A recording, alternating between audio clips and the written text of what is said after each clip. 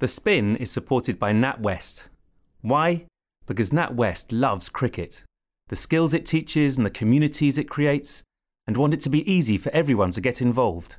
To find out about how NatWest is helping make cricket open to all, search NatWest Cricket. It's the Spin! Hello, I'm Felicity Ward, and in her infinite wisdom, Emma John, the host of this podcast, has booked all Australian guests onto this episode of The Spin. I am so sorry. It's hard to gauge Emma's emotions right now. They're somewhere between rage, rejection, and remembering that she's been here before. So yes, she's still sulking a bit and doesn't want to do this bit of the show, but otherwise everything else will be perfectly normal. Now, please be upstanding for the Australian national anthem. No, I'm just kidding. Welcome to The Spin.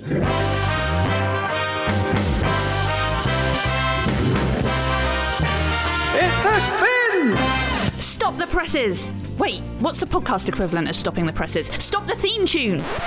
We've waited the longest time, but the World Cup finally got interesting.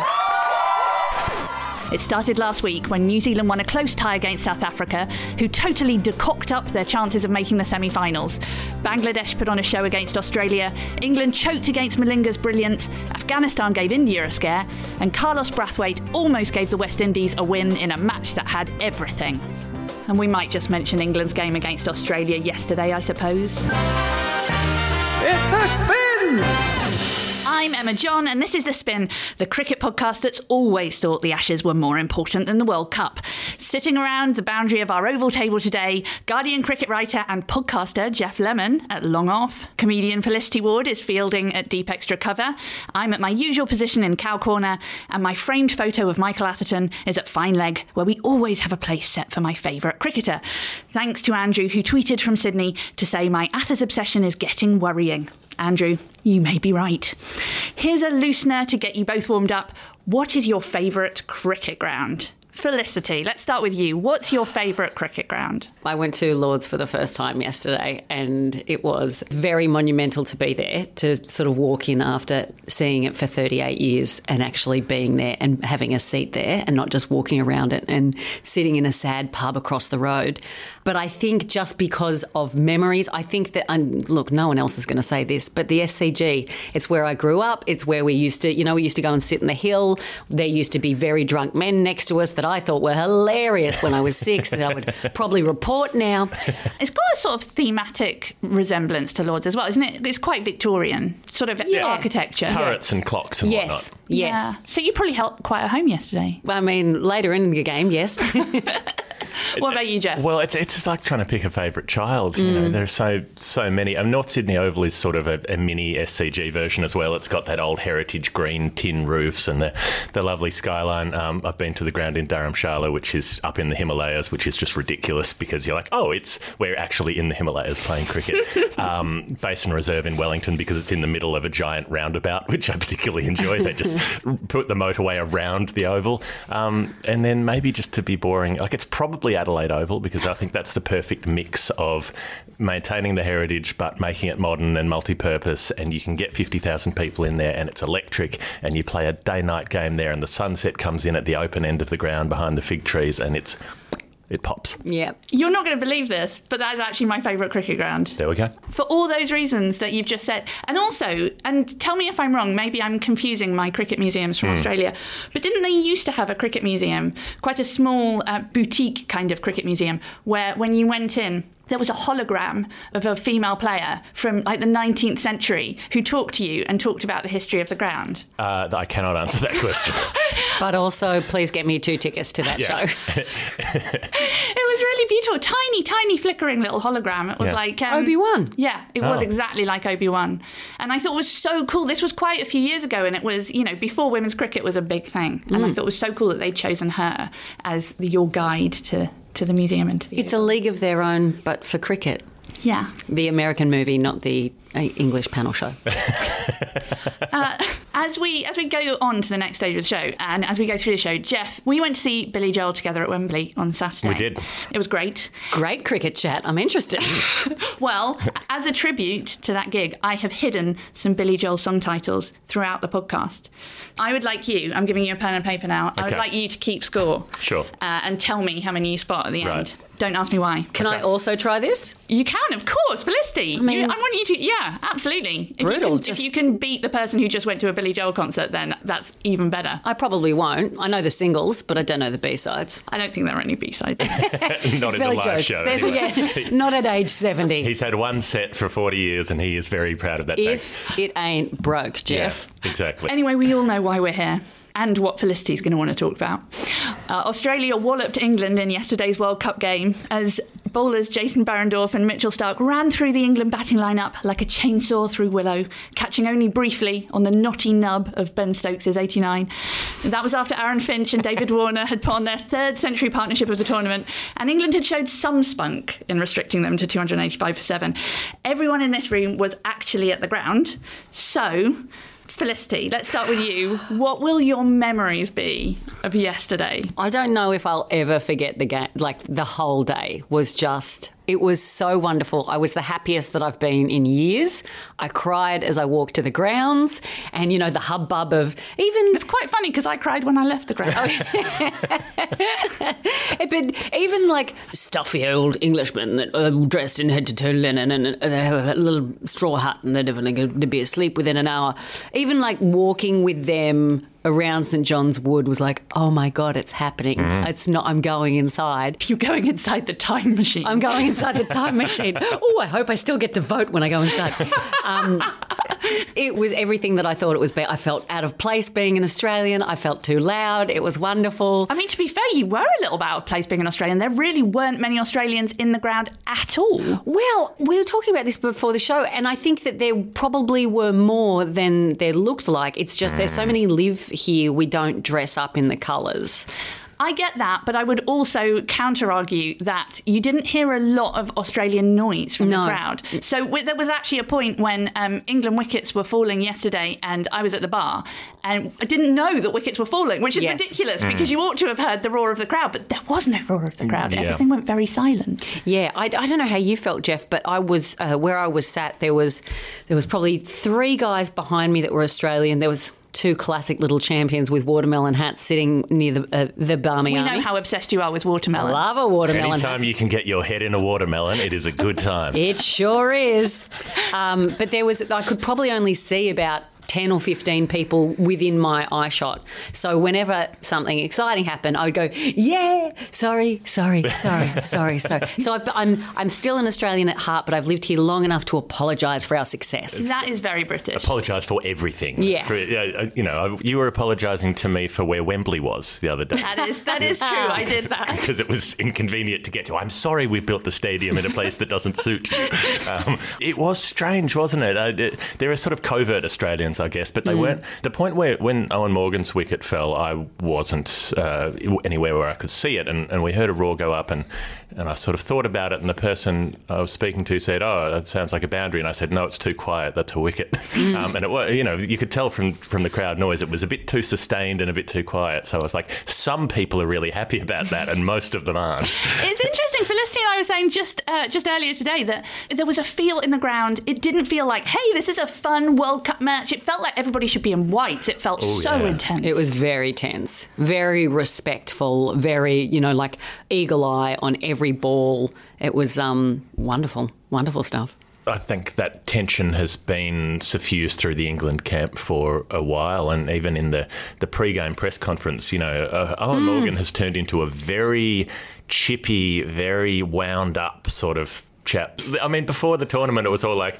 yes, here we are, we're so relaxed and we're going to smash everything and it's all fine. And now he's like, why are we asking me that for? I'm not scared. We've never been scared. Why would we be worried? There's no pressure. What's pressure? I've never heard of it.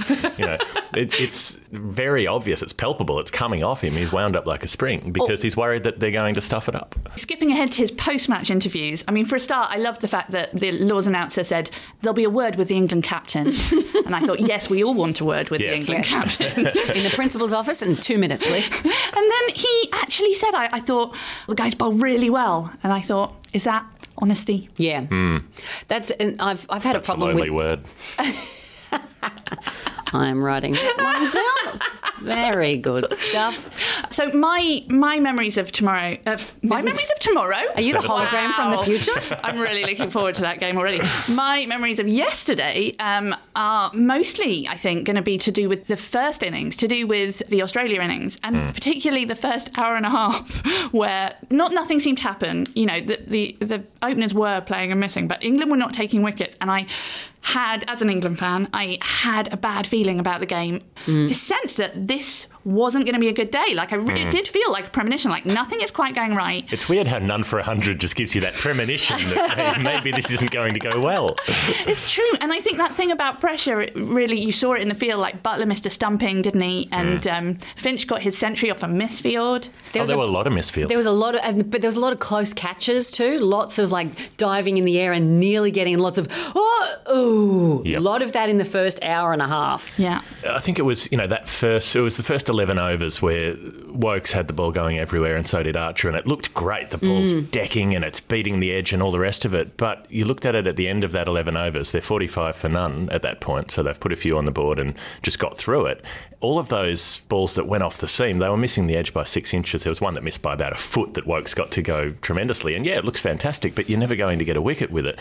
He cut both the opening batsmen in half a couple of times, and both those balls went over the top of middle stump. And then he had an LBW shout that was turned down because it was too high, and reviewed it, and it was too high. So everything they were doing was bowling too short. And if they pitched the ball up more, then they might have taken those wickets. The first thing Australia does is pitch the ball up, second ball of the innings, pitch it up, swing, middle stump, see you later, James Vince. And then a couple of overs later, Joe Root gets the same. So it must have been really nice for you, Felicity, like as your first visit to Lord's, to like have such an easy entrance into the game. Well, I mean, there's a couple of things that I have to say about this. Number one, we were sitting on the side of the pitch, so we couldn't see the line of the ball at all. And where we were sat, we couldn't see either of the screens. So we saw none of the replays. I saw none of the swing of the ball. I saw someone get out or not get out. But your view of the stumping was incredible. Yeah, that's the run-outs. Lovely stuff. The near direct hits. There was a moment, so it was my husband's first cricket game ever yesterday. Like, that's where he starts. Ooh. Wow. It's only downhill from there. And get this. So he's like, I'm really enjoying this. I thought he would hate it. I thought he'd be really bored. And I said, you can feel those things, but you cannot say that out loud at any stage. Yep. So we're sitting there. Gareth Southgate, the English football manager, walks past and then leads the Barmy Army in song, and everyone stands up. And then at the end of the song, and my husband's filming it, I'm like, you should film this. Never happens. At the end of the song, Steve Smith hits what looks like is going to be a 6 and ends up being caught out. And I'm like, you've just seen a unicorn. Like, that's a cricket unicorn. He's like, yeah, it was really good. I'm like, really?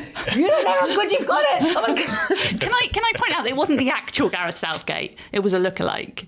Was it really? Yeah, it was. Yeah, he was sitting there, our producer. Who Are you kidding? Yeah, sat in the mouse. Oh, my glasses aren't very good then. I was like, that... You thought Gareth Southgate had actually gone to lead the Barmy Army in song? Yes, I genuinely thought that. It was actually a hologram of Gareth Southgate. I feel so sad now. I mean, Geoff, I know that you're famously quite an unusual Aussie and that you like to see a good game instead of necessarily Australia thrashing people. How did you feel when it looked right at the start of the game like this is only going one way? Well, it's an odd one because you've got this... The thing that's been fascinating for me is watching David Warner be so far from his best, and yet he's made 500 runs in the World Cup.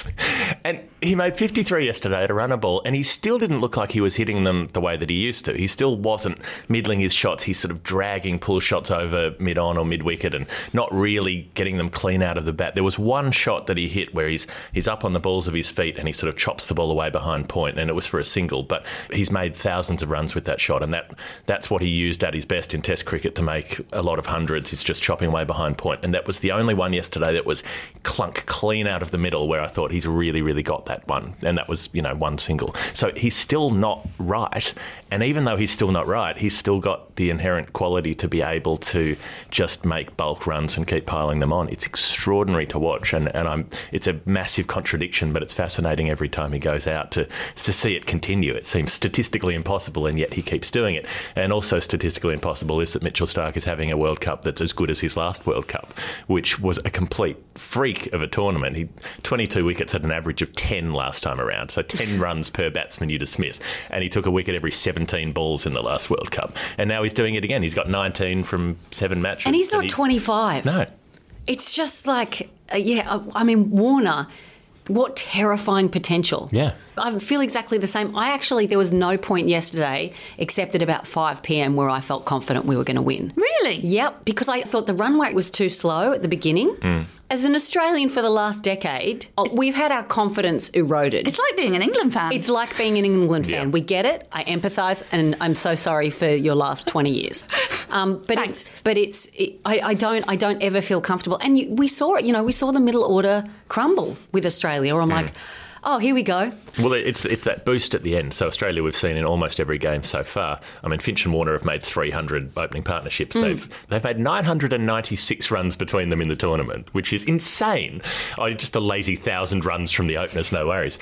But they keep setting these massive foundations and then it doesn't go up at the end. They don't get that final burst and they end up 30, 40, 50, 60 short of where they possibly should have been. So, England should have chased 280. They should have come out, been methodical, knocked them off. It shouldn't have been impossible. And yet they made it look like they were chasing 400. They did. So you guys are fine. Australia booked into the semis. If England don't win against India, is this good night Saigon? They're very close. I mean, it depends what else happens. You've got Pakistan, Sri Lanka, Bangladesh, who are all in the chasing pack, but Pakistan have to win against New Zealand today while we're recording this. So the result of that's massive. And then the other two have to beat India if they want to make it, and then Pakistan play off with Bangladesh at the end, which could be an elimination final if England keep losing. Everyone's talking about how they can still make it. It's just the fact they don't look like they can still win the World Cup is what people are saying, but they don't look like they will win the World Cup. They don't necessarily look like they'll make the semis, but they'll still win the World Cup, and that's the important thing. Of our hearts. Of our hearts, yeah. They're not even doing well on that front right now. Stephen Rudolph sent us an email asking, why are the English fans chanting root when Warner and Smith walk on and off the field? Well, we actually have the moment Steve Smith came into bat laws yesterday, so let's have a listen.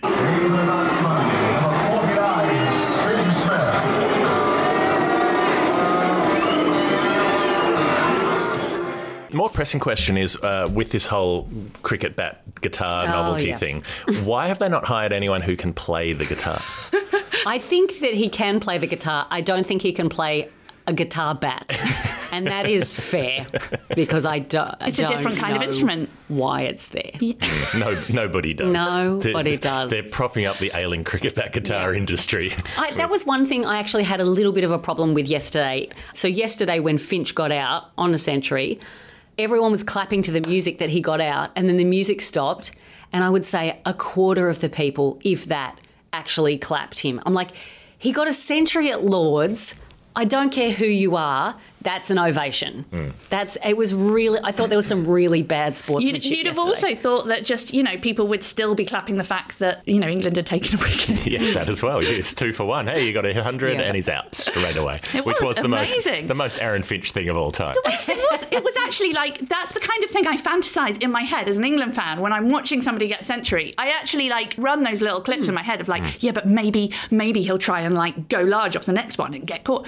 Did. Wonderful. And on that Root thing, when Joe Root came over to where we were standing in the outfield, my husband, who had never been to a cricket game, he said, why is everyone booing an English player? I was like, well, look, they sound very similar. There's a lot of boos. You cannot tame or predict what a crowd will do. When they get a thing into their head, that is the thing they do, and that is what they will keep doing. Talking of crowds, on the last show, Charlie Baker made a shameless plea for a ticket to yesterday's game, and it worked. He got one. I mean, he did have to sit next to our producer all day. And that is the unique thing about cricket, that when you go to a game, you are going to be sat next to strangers for 8 hours, and there's a genuine chance you'll make some new new friends, if only for the day. The reason I bring this up is because yesterday I was sat next to the most delightful 4-year-old girl called Florence. She was just amazing. She was intrigued by everything that was going on. She danced at all the music between the overs. She had questions about everything. So I got to basically sit there helping her dad educate her about cricket. And honestly, it wasn't just me. She lit up the rows around her. People were coming up to her at the end as they were leaving to say, good game. Exactly. And honestly, if it hadn't been for her joyous smile, I would probably have been in a puddle of tears, at least, midway through the England innings. What did you teach her? What did I teach her? Well, something she didn't need to be taught. For example, her most flair piece of knowledge was that if the ball hit the helmet, you got 5 runs. And then the sweetest thing was that she was looking for the helmet all game. And I was having to explain there wasn't one on the field. She kept saying, where's the helmet? Where's the helmet? And I gave her my binoculars so she could have a look at things. And of course she got them the wrong way round, because that's what adorable children do, and said everything looks so far away. Okay, so I have a confession to make. Last week, we wrote a piece for this podcast about how upset we were that there hadn't been any upsets in this World Cup. And then Sri Lanka beat England, so we had to drop it. But don't blame us. We didn't start the fire. Yes, we were worried we weren't getting enough interesting action in this tournament, but this last week has turned that on its head. Owen Morgan kicked things off against Afghanistan, playing big shot after big shot. It was a great innings, if not a great match. Since then, we've had South Africa pushing New Zealand all the way, Afghanistan scaring the Indians, and Carlos Brathwaite becoming the most heroic loser since Napoleon Dynamite. So now we've seen everything in this World Cup. A record number of sixes in innings, final over hat-tricks, comebacks, both sides being bowled out inside 50 overs. But what are the ingredients that make for the best games? Well, I think first you've got to point out that Owen Morgan made 17 fewer sixes against Australia than he did against Afghanistan. It's so hard to pick why it happens, isn't it? You have these weeks where everything goes to plan, sides are getting smashed. How does Pakistan get bowled out for 100 in their first match and then knock over England and make 360 in their next? None of it makes sense. Cricket doesn't make sense. And I think the way the game works lends itself to pretty extreme margins a lot of the time. You don't often get close games, even if you have a really good team and a really bad team and they play 10 games, it might be 9-1, but the one won't necessarily be close. It's just cricket seems to work that way. Definitely the best game of the tournament so far, West Indies against New Zealand. I think we've got to talk about that game. For anyone who didn't see it, I will just summarise it for you, because I think that game could have been a Hollywood movie. The Kiwis lost early wickets. Kane Williamson came to the rescue with a brilliant 148. Chris Gale responded with his best innings of the tournament. Then at 142 for 2, West Indies collapsed calamitously to 164 for 7. Brathwaite then took charge, hit 101, looked like he was going to pull off a miracle win, only to fall in the final over 5 runs short of the target. I'm going to admit it right now, become completely obsessed with that game. And I didn't even watch it live because we were at a Billy Joel concert. Yes.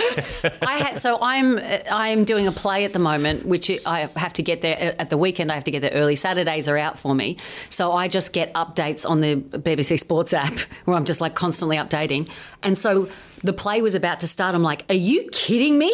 And then we had to go and do the play. And it was just I couldn't believe that it was just going back and forth like that. It was so exciting. It was so good to watch. I watched it 2 days later.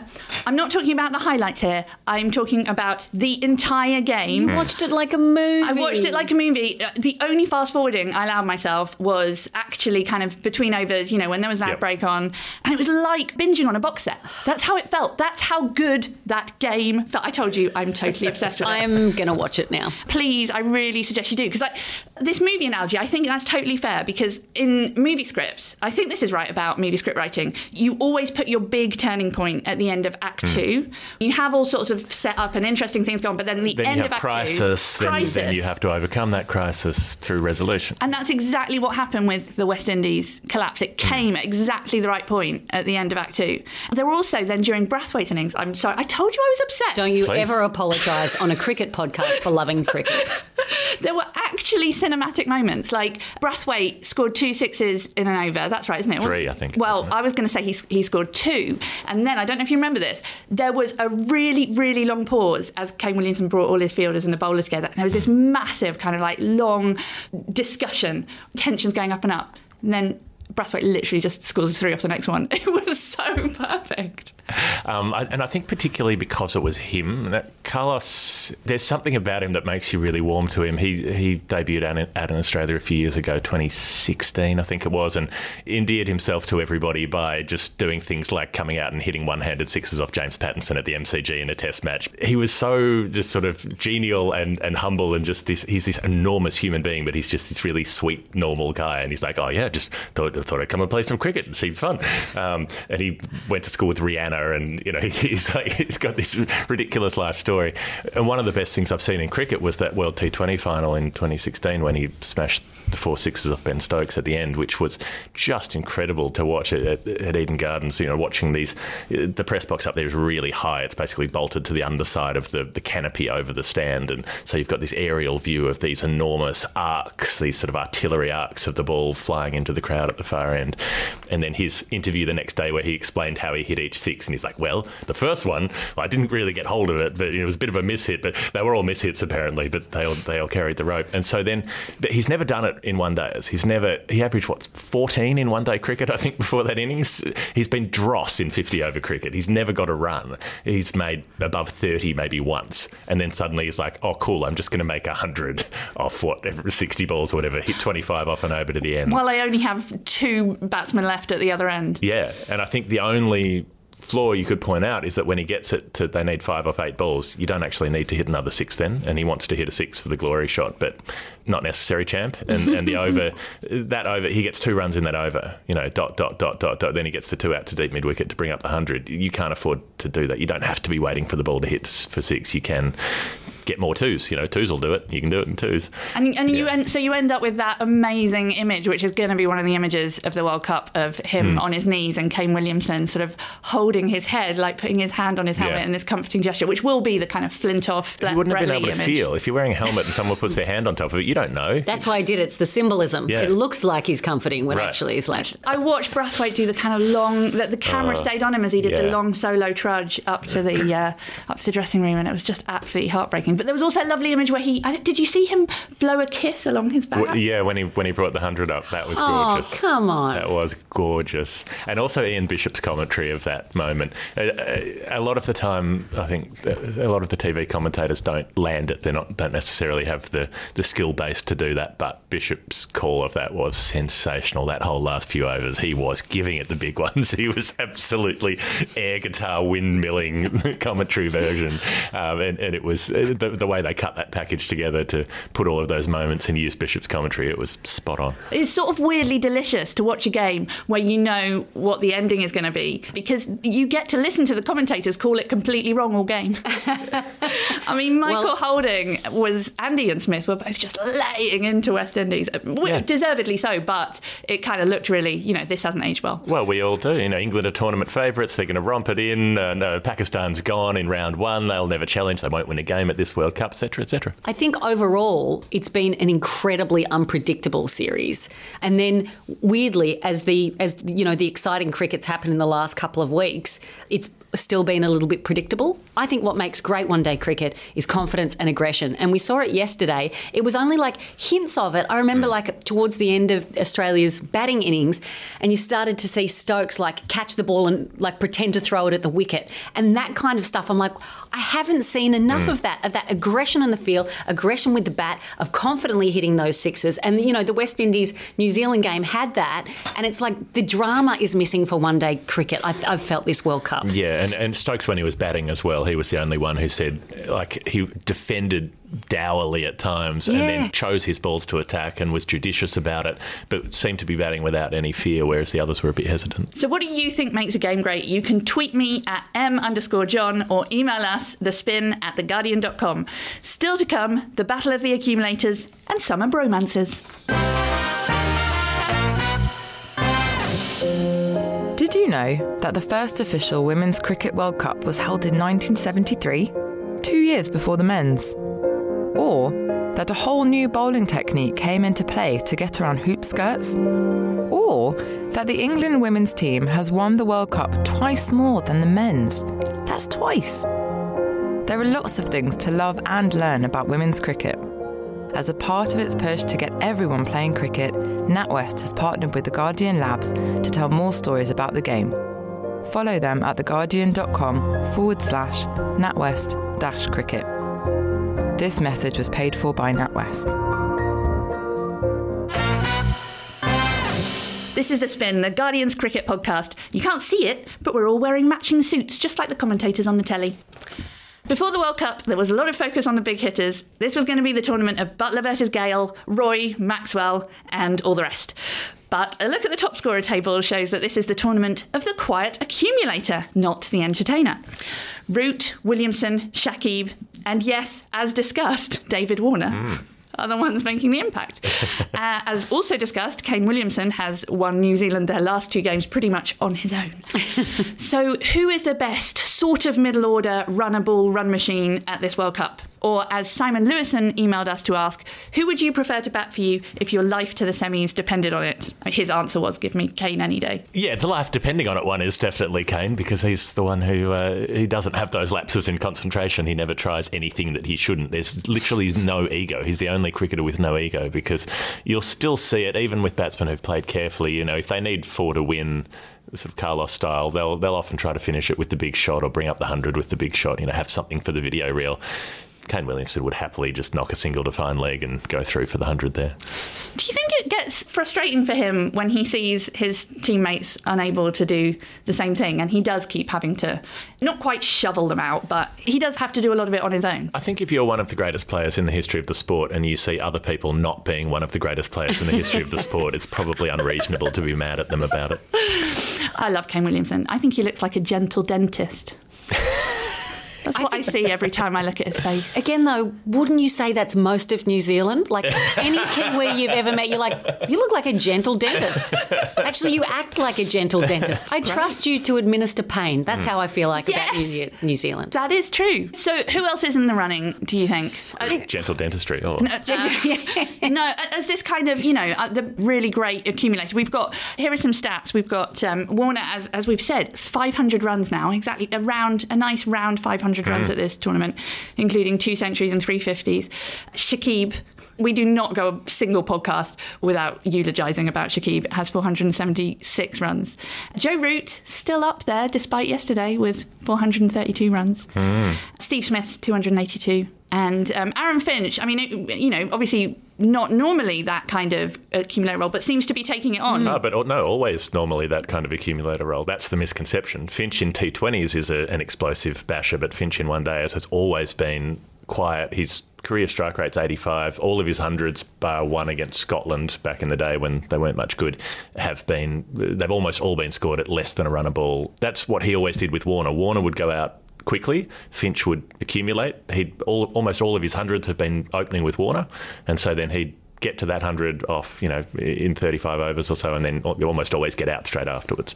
What he's done in this World Cup is recognise that Warner's struggling to get started, so Finch is starting faster. So there's a definite difference to the way he's approaching his game. He's hitting a lot more sixes early in the innings, he's taking on the bowling more, and he's doing that so that Warner can be comfortable with the strike rate he's starting with. I think it's a really good captaincy. I've been really impressed with Finch this whole series, and I think that his confidence has grown. And watching him yesterday, I'm like, that's like a Warner shot. There was a couple of shots that I thought, Warner's... Oh, that's Finch. Like, there's a confidence and a groundness, and I think... As a one-day captain, I think he's settled in it, and I thought he's showing some really good leadership there, and I think that shows with fielding as well. As for accumulator, I think that Warner is just... I cannot believe that he's the lead run taker. I can't... You can't... Because every game you're like, oh, come on, mate. Every game. You're like... Get a wriggle on. This isn't the old Warner. What are you getting dot balls for? Yeah. So many dot balls yesterday as well, but he's still pulling out a half century. He's still going at a run and ball. He had the one, he really dogged it against India. That was his worst one, where he made 50 that basically lost them the game before the chase even got underway. And then he had a shocker against Sri Lanka as well. He made 26, so it was the slowest innings he's ever made that was that many runs or more in one-day cricket. But so he has been struggling. He's acknowledged that, but he's finding a way through it, and he's just so stubborn and that he will grind through somehow. Do you think that we're disappointed that he's not more unpredictable? Maybe. But this is unpredictable of him. Yeah. But that he's not being like he's not being someone that you can be ashamed of. Like, where's the mongrel? Where's the guy that punches people? Where's the guy, where's the bully? It's almost like we want him so we can shame him but still get his runs. Ooh, that is some deep Australian psychology right there. Well, we're a very complicated country. We've always had a complicated relationship with him. Yes. But, well, not really. It's like he can do whatever he wants as long as he keeps making runs. But now he's got even longer, even further to come back into public estimation. Can I just say, as my final point on the accumulator thing, that it is really interesting to me that the England team, like, as we saw yesterday, if Root, he's the only person in that team who can do that, who can play that role. Yeah. Stokes played the Root role yesterday. He actually did I mean, Stokes and he's done that for a while. He's done that since he came back from his own off-field trouble. You've had Root at 3 and Stokes is Root at 5. So you've got two linchpins. He looks like a person who kind of wants to make up for things. Yeah, and that's, I think, with Warner a bit as well, wanting to look responsible, because if you get out playing a Larry shot, caught at deep mid-wicket, then people will smash you for it. But Shakib, just quickly on him, I think he looks to me like a player who's ready to do something really special, to drag his team over the line into something special. He's got good players behind him as well, so he's not quite in the Williamson position. He's got Mushfiqur, he's got Mamadullah, who've got World Cup hundreds and know how to do it. But if Bangladesh can somehow pull this off, if they can sneak into the top 4, I wouldn't think it's impossible that they could win it, because he just looks like he's not going to take no for an answer at this tournament. He's probably going to be player of the tournament by the end. He's got 10 wickets as well as all of the runs he's got. His lowest score is 41. He's made 50 at least every other time he's batted, 200s. He just looks like he's not going home without something special. Right, that was the moment. The spin just called it for Bangladesh. Know what I want to talk about to cheer myself up after that England defeat? Bromances. Before the South Africa game, Sky did a lovely interview with Jimmy Neesham and Lockie Ferguson, where the two Kiwis sat with their arms around each other and complimented each other on their good looks. Their nice, gentle dentist looks. And I realised that they were going to have to go on my increasingly long list of cricket's cutest couples. That is hard to say. Cricket's cutest couples. Cricket's cutest couples. So I would like to know from you two which pair you think make the perfect partnership. I mean, Felicity, other obviously than Geoff Lemon and Adam Collins, who is your favourite cricket bromance? Look, at this stage, let's say the Zing Bales and the Stumps, because they cannot be separated. Very good. And also, I don't know if you read, there was an interview before the World Cup started, and Nathan Lyon was talking about the partnership that he and Zampa were going to have. And that has not been the case, because they have not been on the field very much. So that's interesting about Lyon and Zampa, because that sort of suggests that there's some rift between Zampa and Stoinis. There is a lot of video, isn't there? Yeah, there's that really nice footage from the UAE of Zampa sitting next to Stoinis, and he's sort of stroking his hair and scratching the top of his head absentmindedly while watching the cricket. Just sort of, he's got one hand out just patting Stoinis's face, and then he stops, and then Stoinis leans in. He goes back in like when you stop scratching a dog and it comes and leans on your leg. He's like, and then there's more scratchies and more pats and more strokes. And I thought it's really, really nice. That's true. I feel like one of the bromances that has slightly let us down this tournament is Moeen and Adil Rashid, because that is supposed to be a great cricket bromance. That not only do they, love to spend time with you, they normally bowl better when the other one's playing, but not really. It's not really coming off right now. No, not at the moment. But that was a deliberate thing from Finch yesterday. As soon as they both came on, he was going after them, rattle them, get them pulled out of the attack, knock England's plans around. That was very deliberate and calculated. Break them up. Yeah. Trying to break up trying to put a wedge between them. Oh, the other one I love is James Taylor and Ed Smith. You never see them not sitting next to each other, do you? They're always there. James kind of looking up at Ed, because Ed's so much Well, he looks taller. up at everyone. Well, I'm afraid this is the time to say goodbye, but thank you to my guests, Geoff Lemon and Felicity Ward. Before we go, we need to find out what your final tally of Billy Joel song titles is. I've got 2. I've got We Didn't Start the Fire, and Honesty seems to be the hardest word, which was also a tag with Geoff, so... That's still good. Sure. I mean, I know that sounded patronising. I'm very competitive. I'm up to 4. Good Night Saigon. Don't ask me why.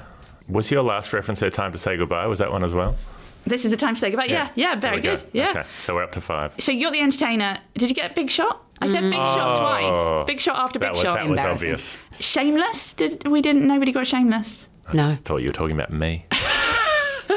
I think that's all of them. Honesty, you may be right. Don't ask me why. You may be right. I didn't. Oh, gosh. Well, So embarrassing. I'm We've let sure ourselves down, we've let our country down. I know. I bet there are people who are listening who've done better. So I bet there are people who are listening who are saying, why did you have only 2 Australians on the day after England lost to Australia? What sort of planning was that, producer? I have felt a little bit outnumbered. Welcome to the podcast called Insult to Injury. And next time, comedian and one-time cricket journalist Miles Jupp, it was just the one time, It literally was. makes his debut alongside Jamie Theakston, who started out as a cricket presenter on 5 Live and has opened the batting with Brian Lara. To make sure you don't miss that or any of the episodes to come, hit subscribe wherever you get your podcasts. And if you've been listening from the start, thank you for keeping the faith.